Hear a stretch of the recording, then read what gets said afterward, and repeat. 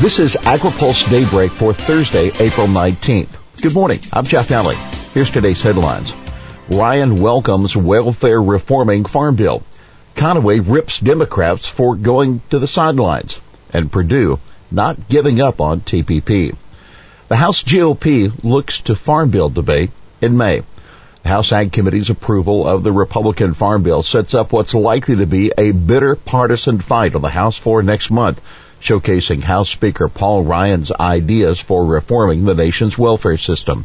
The question now is whether Ryan can deliver the Republican votes that will be needed to pass the bill on the floor over united Democratic opposition. In a statement, Ryan said the bill contains much-needed reforms. He said, "I'm thankful for Mike's leadership and look forward to our continued work reigniting the American idea," Ryan said, referring to Ag Chairman Mike Conaway. May is shaping up to be a critical month for hopes of having a new farm bill enacted this year. Conaway expects his bill to be on the House floor sometime during the month, possibly after the defense authorization bill. And the Senate Ag Committee should take up its version of the bill in May as well.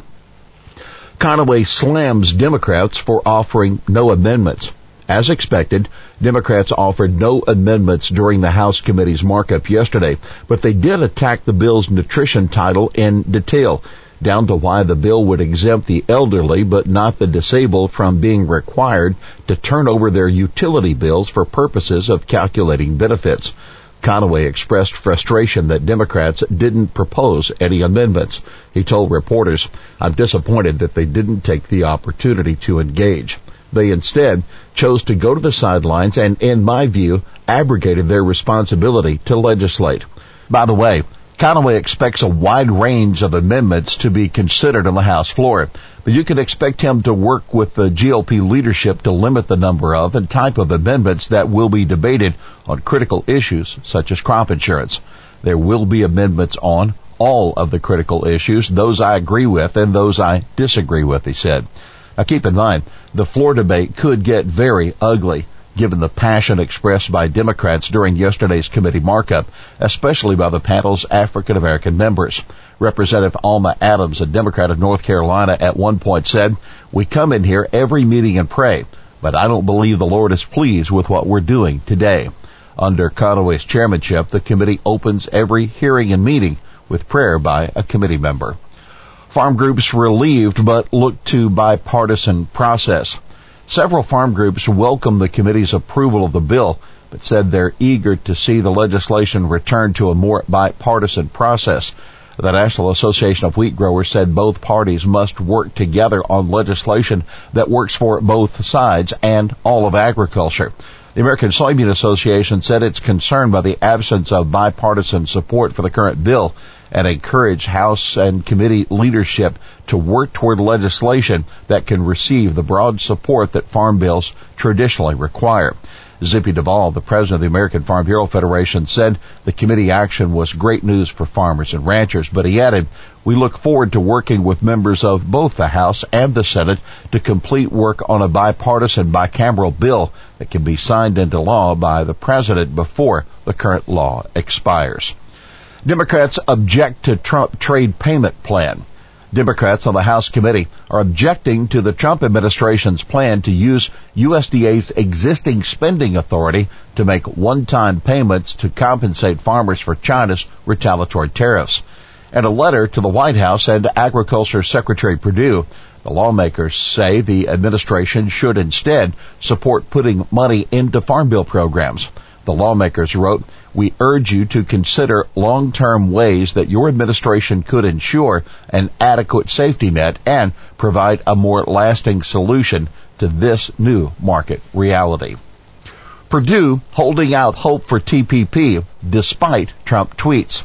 Agriculture Secretary Perdue says he's not giving up hope that President Trump will rejoin the Trans-Pacific Partnership with Japan, Vietnam, and 9 other Pacific Rim countries. Last week, Trump directed White House National Economic Council Director Larry Kudlow and U.S. Trade Representative Robert Lighthizer to begin work on a potential U.S. re-entry into the trade pact. That sparked hope in the U.S. ag sector because the free trade agreement would slash tariffs on beef, pork, wheat, and other commodities. But Trump has since posted tweets highly critical of TPP.